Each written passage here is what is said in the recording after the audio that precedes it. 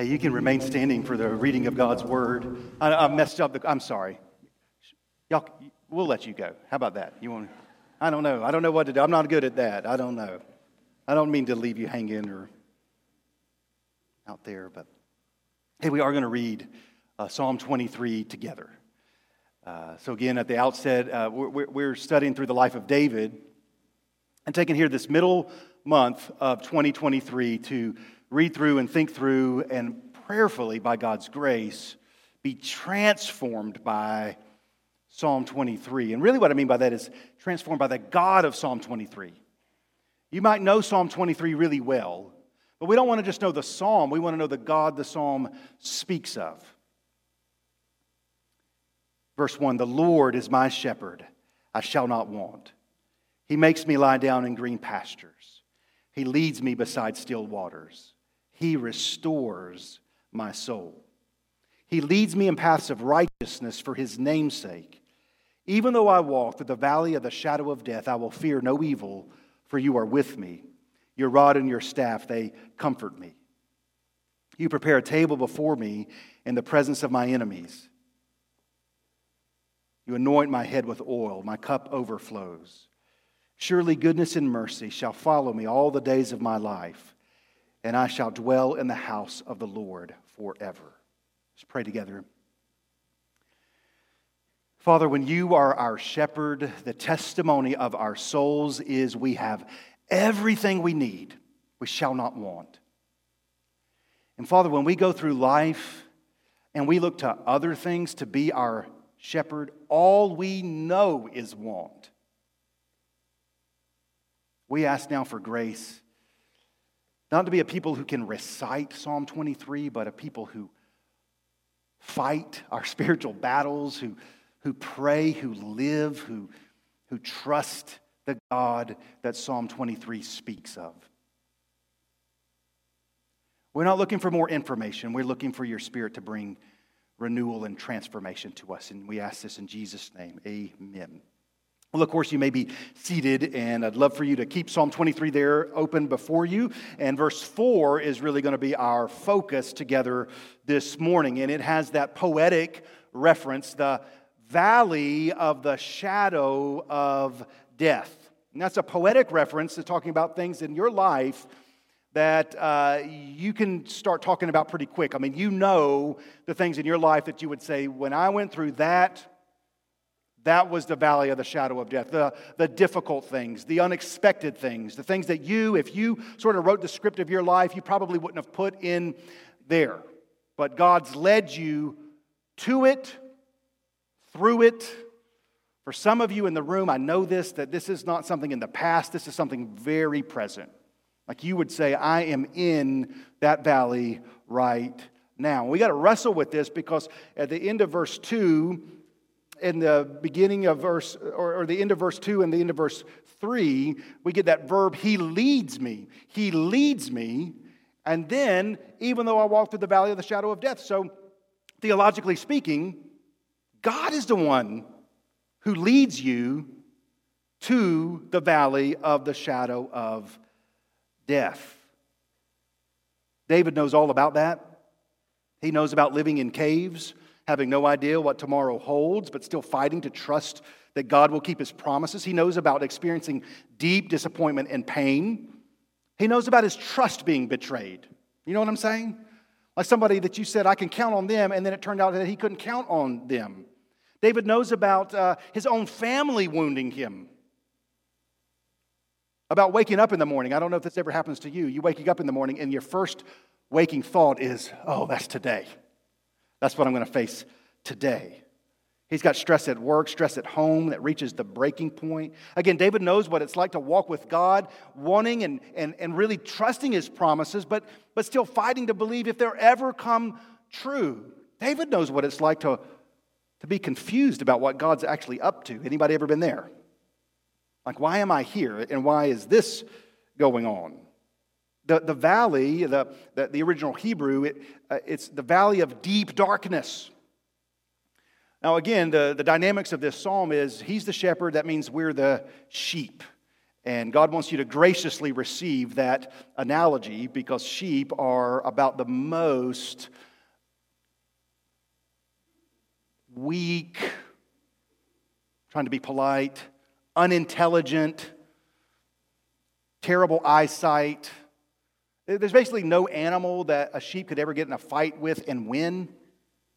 They're defenseless. They're pretty harmless. You've probably seen signs, beware the dog. You've never seen a sign that says, heads up, beware the sheep. I mean, you just need to be on your guard. And again, it wasn't that God went looking for an analogy.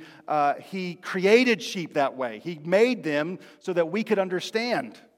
This is what we're like spiritually. And sheep, when it's bright daylight, don't have great eyesight. When they're in a valley of deep darkness, man, they'll stumble all around unless they have a good shepherd. What if the psalm read this way? Just listen to think about this for a moment. The Lord is my shepherd, I shall not want. He makes me lie down in green pastures. He leads me beside still waters. He restores my soul. He leads me in paths of righteousness for his name's sake. You prepare a table before me in the presence of my enemies. You anoint my head with oil. My cup overflows. Surely goodness and mercy shall follow me all the days of my life, and I will dwell in the house of the Lord forever. In other words, what if the psalm was written, but it didn't include verse 4? Now, obviously, it does include verse 4, but if it didn't include verse 4, it would be a beautiful psalm, wouldn't it?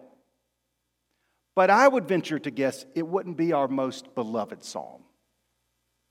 I think it's verse 4 that actually is what draws our attention. And if we took a poll and said, what is your favorite psalm? Most of us, probably the one that would win, would be Psalm 23. And I think it's because of verse 4. Because if you took verse 4 out, the psalm would be beautiful, but it wouldn't really be true to life, would it? No one would say, my whole life has been green pastures and still waters, and it'll be that way until I'm with him in glory. Now, you know that's not how your life is. What is it about verse 4 that draws us in? I think it's because people of real, genuine faith. I'm talking about the kind of faith that has been tested by fire. They would point at verse 4, and with tears in their eyes, they would say, yes and amen. It was in the valley of deep darkness that I learned you really are with me. And you're with me in the green pastures, and I appreciated that. You were with me by the still waters, but I learned your trustworthiness in the valley. And the second part of that testimony is also this. I also learned what was not trustworthy in the valley. As a matter of fact, I didn't know really honestly what I was trusting in until I went through the valley and realized they or that isn't going to be sufficient to get me through this. The only one who can is the one who led me here, and that's the Lord. So, life's not all green pastures and still waters. God doesn't keep us there. Why not? I'm going to give you an answer, but then we're going to really think through this. Why does not keep us there? Because he loves you. That's why. Because he loves you. He cares about you. That's the simple answer, but we're going to go deeper. James says it this way, count it all joy, my brothers, when you face trials of various kinds, for you know that the testing of your faith produces steadfastness, and let steadfastness have its full effect, so that you may be perfect and complete, lacking in nothing. We listen in, perfect and complete, lacking in nothing, sounds a whole lot like, I shall not want. I shall not want, because the Lord is my shepherd. Testing what? It's testing our faith, yes. But testing what? Testing what you really do trust in. Because all of us tend to trust in things that aren't trustworthy. Hey, I love my local library. I love Braswell Library. I go there pretty frequently. And not long ago, I was there, and I always do a not drive by. I'm not driving in the library. I pass by the new releases. And there's a title, because I was thinking about this message, that caught my attention. And the title was Trust. And it's by Dr. Henry Cloud, and I've read some things by him, and it tends to be pretty helpful. So I picked it up, and I didn't read the whole book, but I read enough of it to tell you what it says. So you don't have to go read it. I haven't taken it back yet, so you can't check it out yet. Still sitting in my office. I'll loan it to you, though. But this is Henry Cloud says trust is the fuel of life. Like everything about your life runs on trust. Or, this is where some of us are, the lack of trust. And he gives some examples just in everyday life. Like a single person is deciding whether someone is relationship potential. What we're really talking about is, can you trust that person? It's a married person trying to identify what's the real problem in my marriage. Probably trust. It's a company who's trying to address a concern with a vendor, a supplier, or even an employee. And I regret saying that because some of you said, well, that's my day tomorrow. I'm going to figure that out. Okay, so it's a parent who's setting boundaries with a child or teen. It's not easy, is it?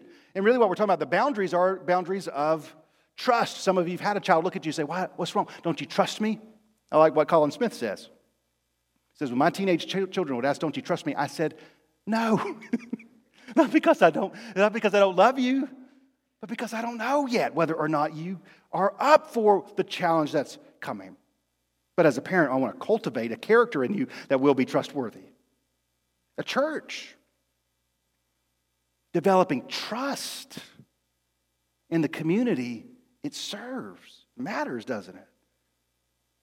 All of these relationships rise and fall on the basis of trust. So our big question this morning is, do you trust God? And the place in your life that question will most likely be answered is when you go through the valley of the shadow of death, right? We're all together. That's what our focus is on this morning. And I'm just going to briefly read. This isn't going to come on the screen or anything like that, so you're going to have to listen.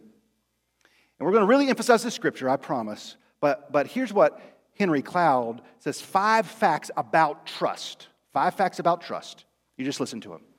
You trust someone when you believe your needs are understood, felt, and cared about.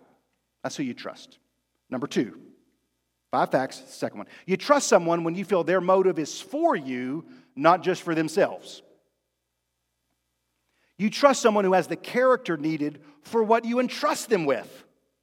Number 4, you trust someone when you feel they have the ability to do for you what you've entrusted to them.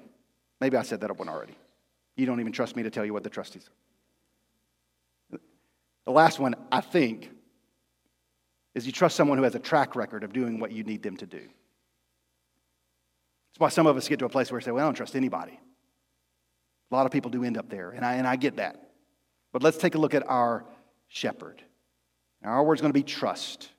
Then I got 4 points. We'll start with this one. You're going to trust. You're called to trust God with everything. Trust God with everything. When we were at camp, this is similar to one of the illustrations that we saw, so I'm going to use it with you. I put a little different twist on it because it's just where my brain went. How many of you have ever played the game Trivial Pursuit? This is really small, and you might not be able to see, but when you play Trivial Pursuit, you get this game piece, right? And it's this little circle, and it's got divisions, and it got wedges in it. How many of you have ever won at Trivial Pursuit? How many of you, if we said tonight we're going to play Trivial Pursuit, you'd run 1,000 miles away? You won't know desire. I'm pretty good at getting the history and the sports questions. That's about it. But the deal is you want to fill up your a game piece and get all the way back home. And so if you get a question right, you get a little wedge. And then you put it in, and then you get another, and you get it in, and then you go, and so you got these divisions. Now, why are we talking about Trivial Pursuit? Here's why, because this is where a lot of us live. You have your life, and you divide it into segments. You got your family life, and that's an important one, and that gets a segment. And then you got your work life, that gets a segment. And then you got your hobbies, your leisure, what you do for entertainment, and your exercise, and then if you're not careful, you'll think you're doing well if you give God one of these little segments, right? Like he gets one too. And I'm going to tell you, if that is your approach to following the Lord, that kind of relationship won't make it through the valley of the shadow of death. It won't. Because your relationship with God's not a segment, it's the wheel. Do you understand what I'm saying? It's everything. It's your family in the Lord. Like I'm going to approach my family with the heart of Christ. My work is not separated. Like what we're doing here this morning is not separated from the rest of your life. What you're entertained by, what you want to do, and so on. It's if God just has a little segment of your life, when you go through the valley of the shadow of death, you'll be so confused. That approach to life never works, and it certainly doesn't work in the valley. That's not the call of God in your life. God's not looking at your life and saying, I'd be so honored having created you, loved you, redeemed you, filled you with the Spirit, and prepared a place for you forever if you just give me a segment of your life that's kind of on par with all those other things. It's your whole life. It's what the Scripture says. When Christ, who is your life, appears, you will appear with Him in glory. Louis Giglio said to us at Pastor Camp, God's not a wedge, He's the will.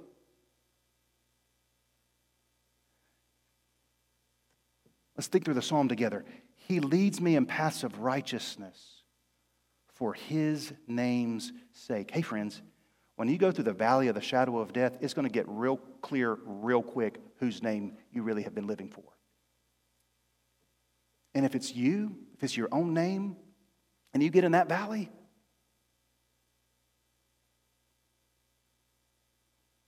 you'll be so confused, you'll be angry with God. You'll not be in the midst of the valley able to say, I shall not want, even here.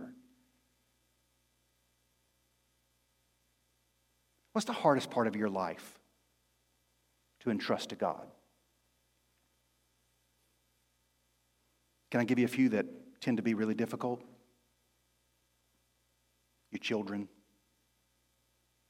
It's hard, isn't it? You almost hear Abraham say, amen, brother. It's hard.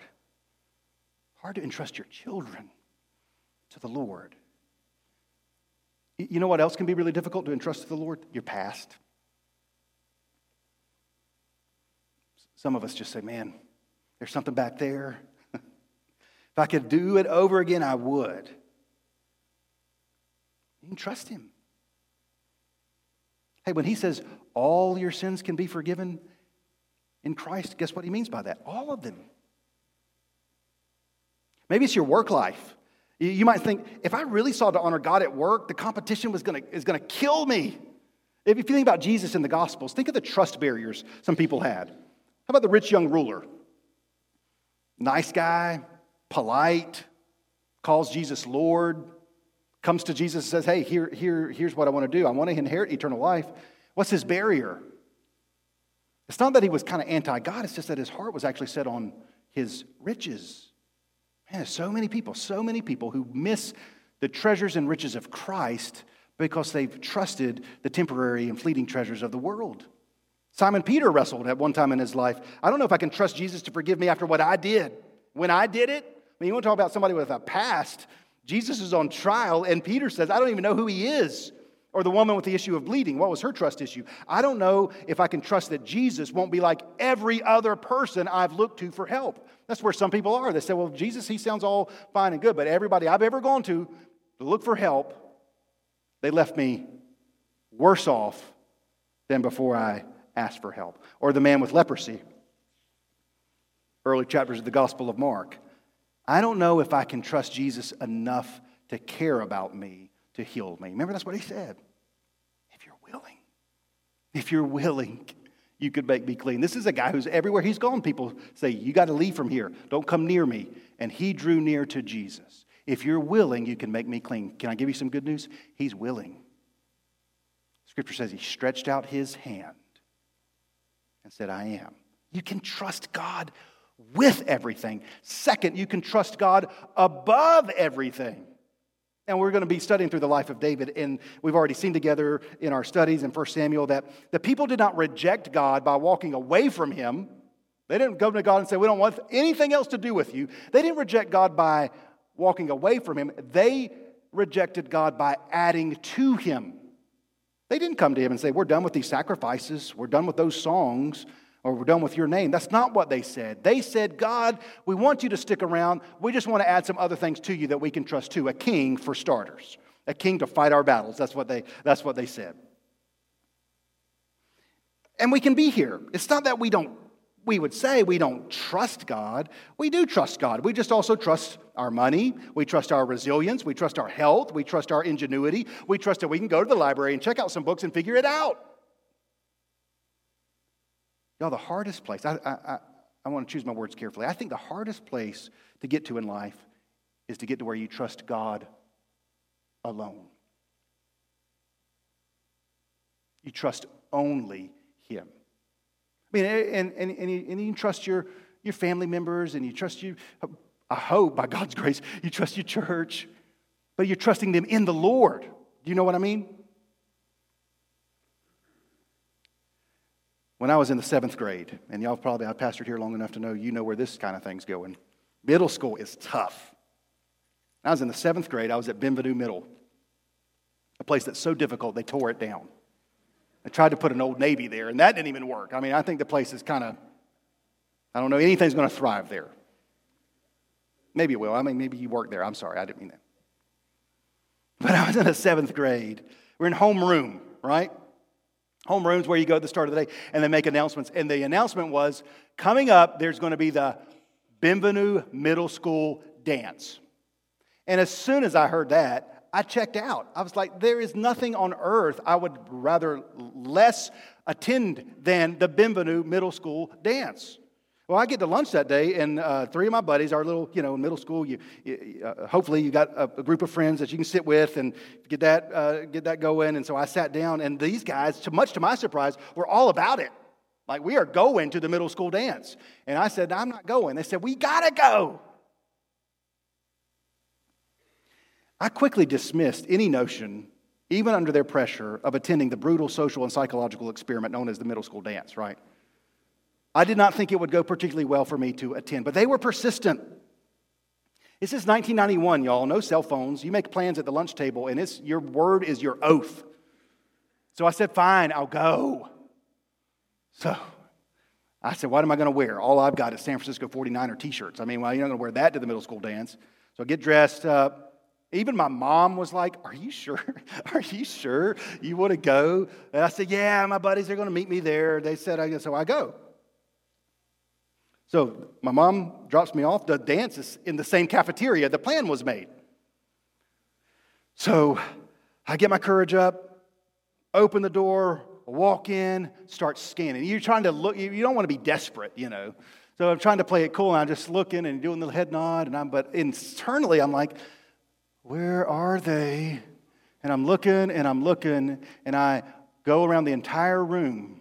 Go to the real slow, because you're going to go to your coat check, and I go real slow, take it off real slow. Please, where are they? Coat's done, sweat stains, the whole deal. Give me that coat back, actually. I think I need that back. And they didn't show up. I almost feel like crying right now. They didn't show up.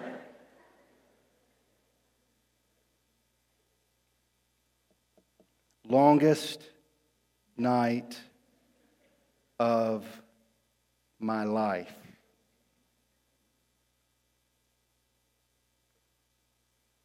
I trusted my friends to do something that they said they would do. And they didn't. Now that's a rather silly example, though it wasn't all that silly to me at the time. You probably have deeper, more painful examples in your life. When you realized you were counting on somebody who wasn't trustworthy. Hard thing about the valley is it can reveal some things that you trusted in that you didn't know you trusted in until they got shaken or taken. You trust God above everything. Third, trust God in everything. And we want to be good students of the Bible and take it seriously, and I want you to see something changes between verses 1 and 2 and 3 and then verse 4. We're going to read them again, and I want you to see if you can pick up on what changes. This is significant. The Lord is my shepherd, I shall not want. He makes me lie down in green pastures. He leads me beside still waters. He restores my soul. He leads me in paths of righteousness for his name's sake. Even though I walk through the valley of the shadow of death, I will fear no evil, for you are with me. Your rod and your staff, they comfort me. Anybody pick up on what changed? It's just us in here. You can say it out loud if you picked it up, because it's significant. Somebody said something about my hearing, so I just asked you to do it, and you did it. Okay? First 3 verses, he. Verse 4, you. Why? Because it's the valley, y'all. It's the valley that he goes from, I've heard about him, to you're right here. And I don't think you get that or get there without the valley. Who's a great man or woman of faith in the Scripture that you can look at and say, oh, there was no valley for them?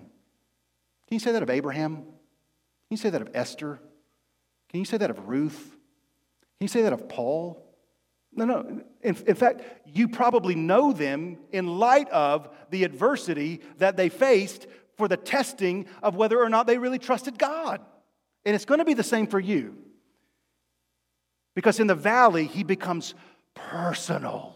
He's with me. He's alongside me. It's not theoretical anymore. I can sing all day long that I need you, I need you, I need you. But then sometimes you stand in a place and you say, oh, wait a minute. I didn't know what I was saying, and now I do. I really need you. Not a theoretical shepherd anymore. He's a personal shepherd that you've got to rely on. It's one thing to read about Abraham and Sarah going through the valley. It's another thing to face what they faced. The deep disappointment, the heartache. It's one thing to read about Jeremiah hungering for God in a generation that cares about trivial and passing things. It's another thing to live it. It's one thing to read about Paul's reputation being maligned and all sorts of things being said of him that weren't true and his motivations for ministry being lied about. It's another thing to live it. It's one thing to read about Naomi's husband and sons dying and the depth of grief she experienced. It's another thing to live it. The God of green pastures is the God of the valley of deep darkness. He's the same. But I do have to tell you, you'll learn things about him in the valley you would have never seen or heard or known or trusted if it was only still waters. There have been times in my life, in the midst of the darkness, when I say, God, I really want to trust you. I'm not sure I do fully, but I trust that you trust you, and I'm going to trust that. Number 4, trust God through everything. Through everything. Even though I walk through the valley of the shadow of death, I will fear no evil. For you are with me, your rod and your staff, they comfort me. Well, one of the realities of the valley is you do realize what you fear. You could learn in the valley that you fear death. You could learn in the valley that you fear the approval of other people. You need that. Or you can learn that you fear the Lord. A couple of things about this real quick is I love the word through. He does not say, even though I walk to the valley of the shadow of death. He says, I'm going to walk through it. In other words, the valley is a necessary place, but it's not a permanent place. So you might need God's grace to believe this if you're currently in the valley. If when you're in the valley, you do feel like it's going to be permanent, right? But it's not. He will work all things together for good for those who love him and are called according to his purpose. That's Romans 8:28.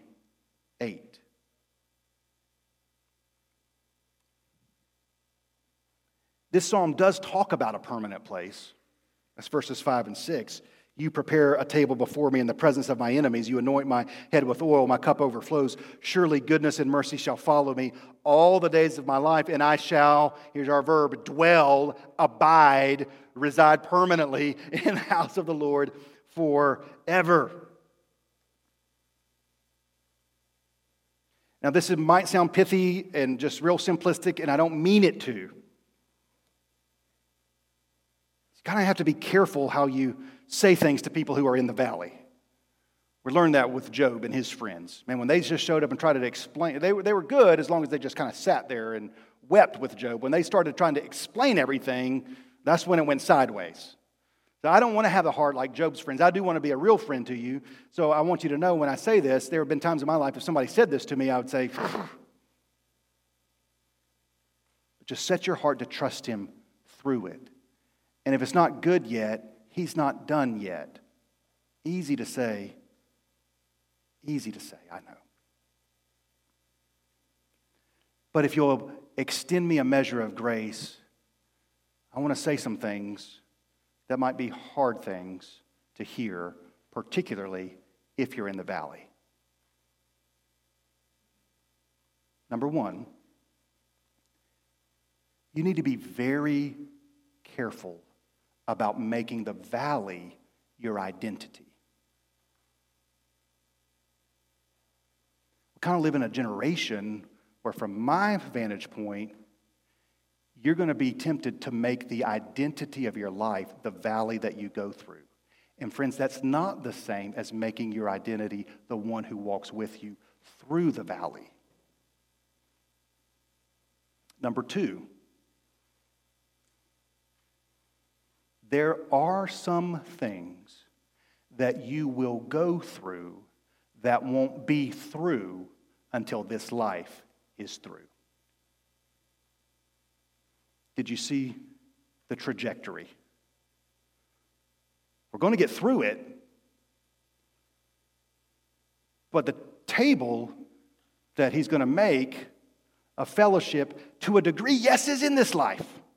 You know that because he said, where's the table made? In the presence of my enemies. So you can have fellowship with him in this life in the midst of all the deep darkness. In fact, the whole reason there's a shadow there to begin with is some light's got to be present somewhere. I mean, if it's just no light, it's just utter darkness. But there's a shadow of death. But there's a light there too. You can have fellowship with him. But there are some things, y'all, some physical adversity that you might endure for decades. And I wish, I don't know if that's not the right way of saying it. In line with Scripture, I don't mean that I wish I didn't have to tell you that. But we can trust God. That's what we're talking about.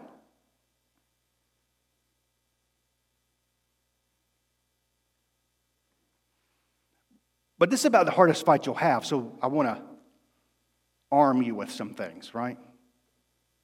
Because there's some weapons that show up, and they're right here in this verse. You're not always going to dwell in the valley, so don't make the valley your identity. Temptation for our generation is to emphasize the struggle over the one with you in the struggle. So if you're not out of the valley yet, don't proclaim it's your permanent residence. You can say, I don't know how long I'll be here, but I know I won't be here forever. It might feel permanent. It's not. When will this end? Why is this taking so long? What does a person in the valley most need, according to Psalm 23 and verse 4? So a couple things. One, if you're in the valley, this is what you most need. And number two, if you're going to minister and serve people who are in the valley, you want to know that this is what they most need. What do they need, according to verse 4? Your rod and your staff, they comfort me. Comfort. What does that word mean? It's not, don't think pillow and soft bed. Think, I'm going to bear up my soul. I'm going to be resilient. I'm going to keep believing some things. So what does David say he's comforted by? The shepherd, you're with me, right? So your presence is with me. No substitute for the presence of God. And then your rod and your staff, they comfort me. So obviously we're still with that poetic image of a shepherd. And any shepherd who's doing a good job has two things with him, a rod and a staff. What are those? This may come as a surprise to you, but I've never literally shepherded a day in my life.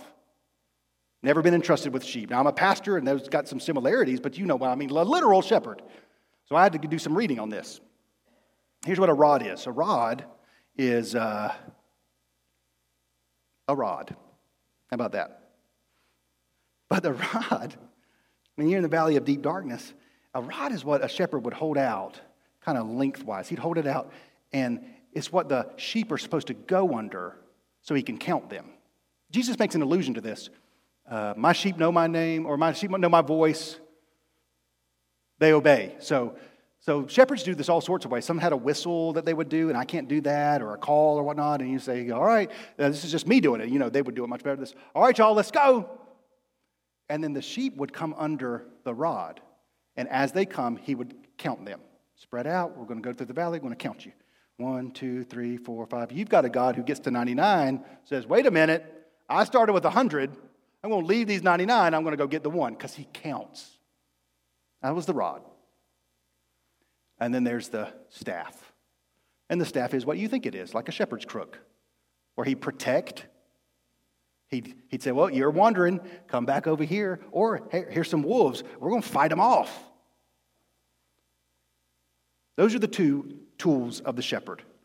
One to count, one to keep. One says, you belong to me. And one weapon says, I'm going to protect you and keep you. So one way I would encourage you to think about this, just in your mind, you're going to be able to go there pretty fast. I got a rod to count, and I hold it out lengthwise, and I got a staff that I hold. And where does your mind go? It goes, in my heart, goes right to the cross. Right to the cross. If you belong to him, that's how he's going to count you, friends. There's no other way into his sheepfold but that. You have to come by grace through faith that Christ shed his blood, hung on a cross, died for your sins. He hung in deep darkness, right? And then that's a glorious truth, but that's not all.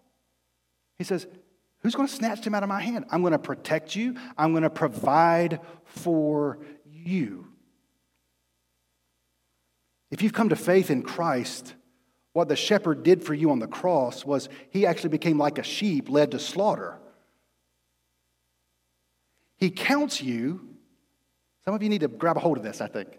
He counts you. He doesn't count your sins against you. He shed his blood. He's going to protect you. He's going to keep you. Do you trust him? You trust someone when you believe your needs are understood, felt, and cared about. He knows you better than you know you. He knows what your needs really are. You trust someone when you feel their motive is for you, not just for themselves. Can anybody look at the cross and not understand fully that he is not concerned just with himself? At the great cost to himself, he lays down his life for you. You trust someone when you feel they have the ability to do for you what you have entrusted to them. You trust someone who has the character needed for what you entrust them with. And you trust someone who has a track record of doing what you need them to do.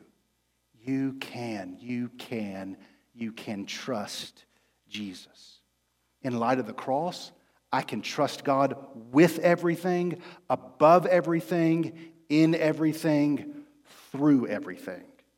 He is trustworthy. I'll give you a closing illustration. We're driving home from youth camp, and it's a little bit of a long drive, I'll just be honest. We pulled over and stopped at a rest area near Fayetteville. I don't know about if you know this, but there's this whole thing going on I-95 about done till the ends of the earth. It's construction, no shoulder on either side. It's kind of a mess. I'm already stressed out about that.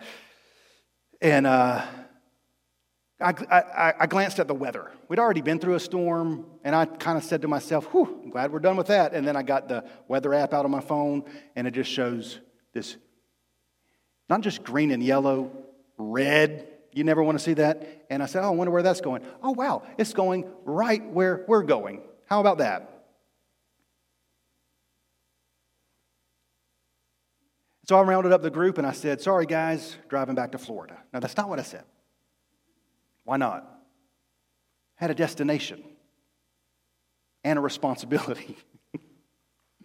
So I got to get home. But there's a big storm.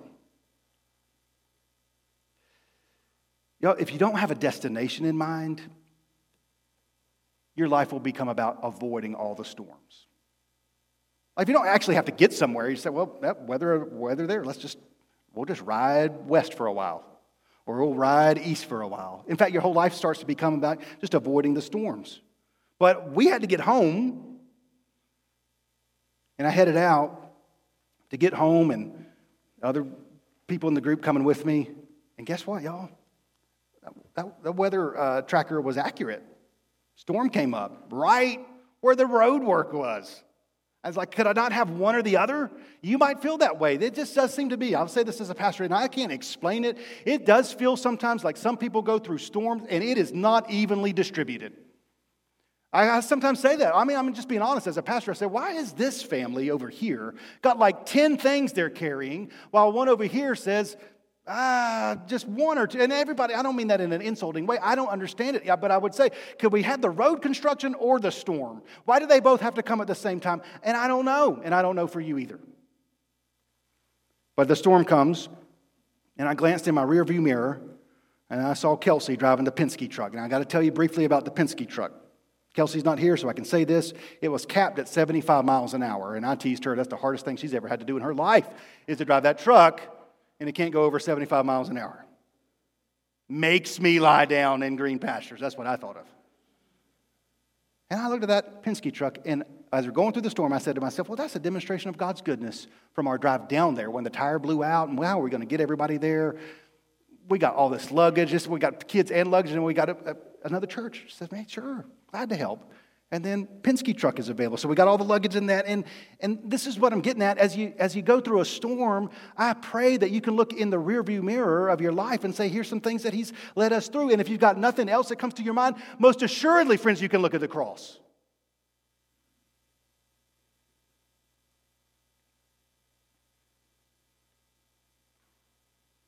About the time we reached Selma, the storm was over. And we were almost home.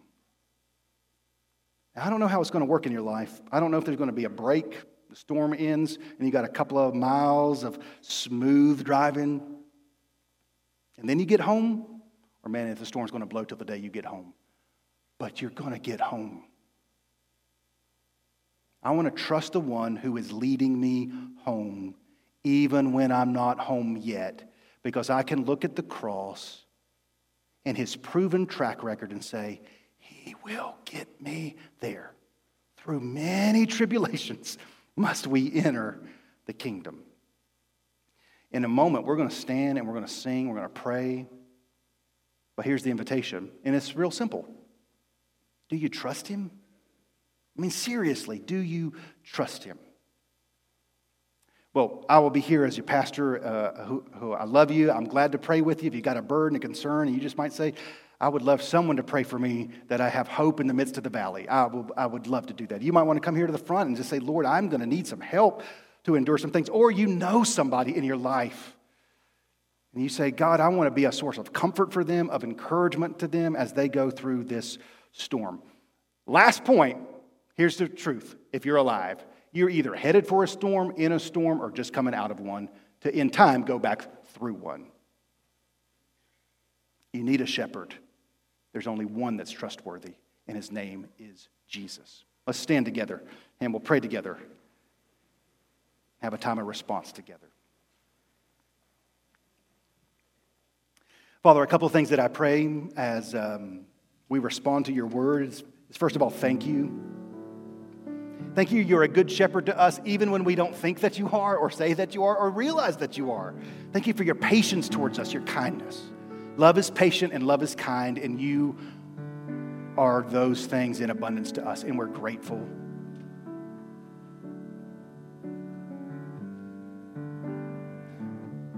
Father, I pray for those in there who are in a season of life where everything in their life is being shaken. It just is, and it seems unceasing, and there's no end in sight. Lord, I pray grace upon grace upon grace upon grace.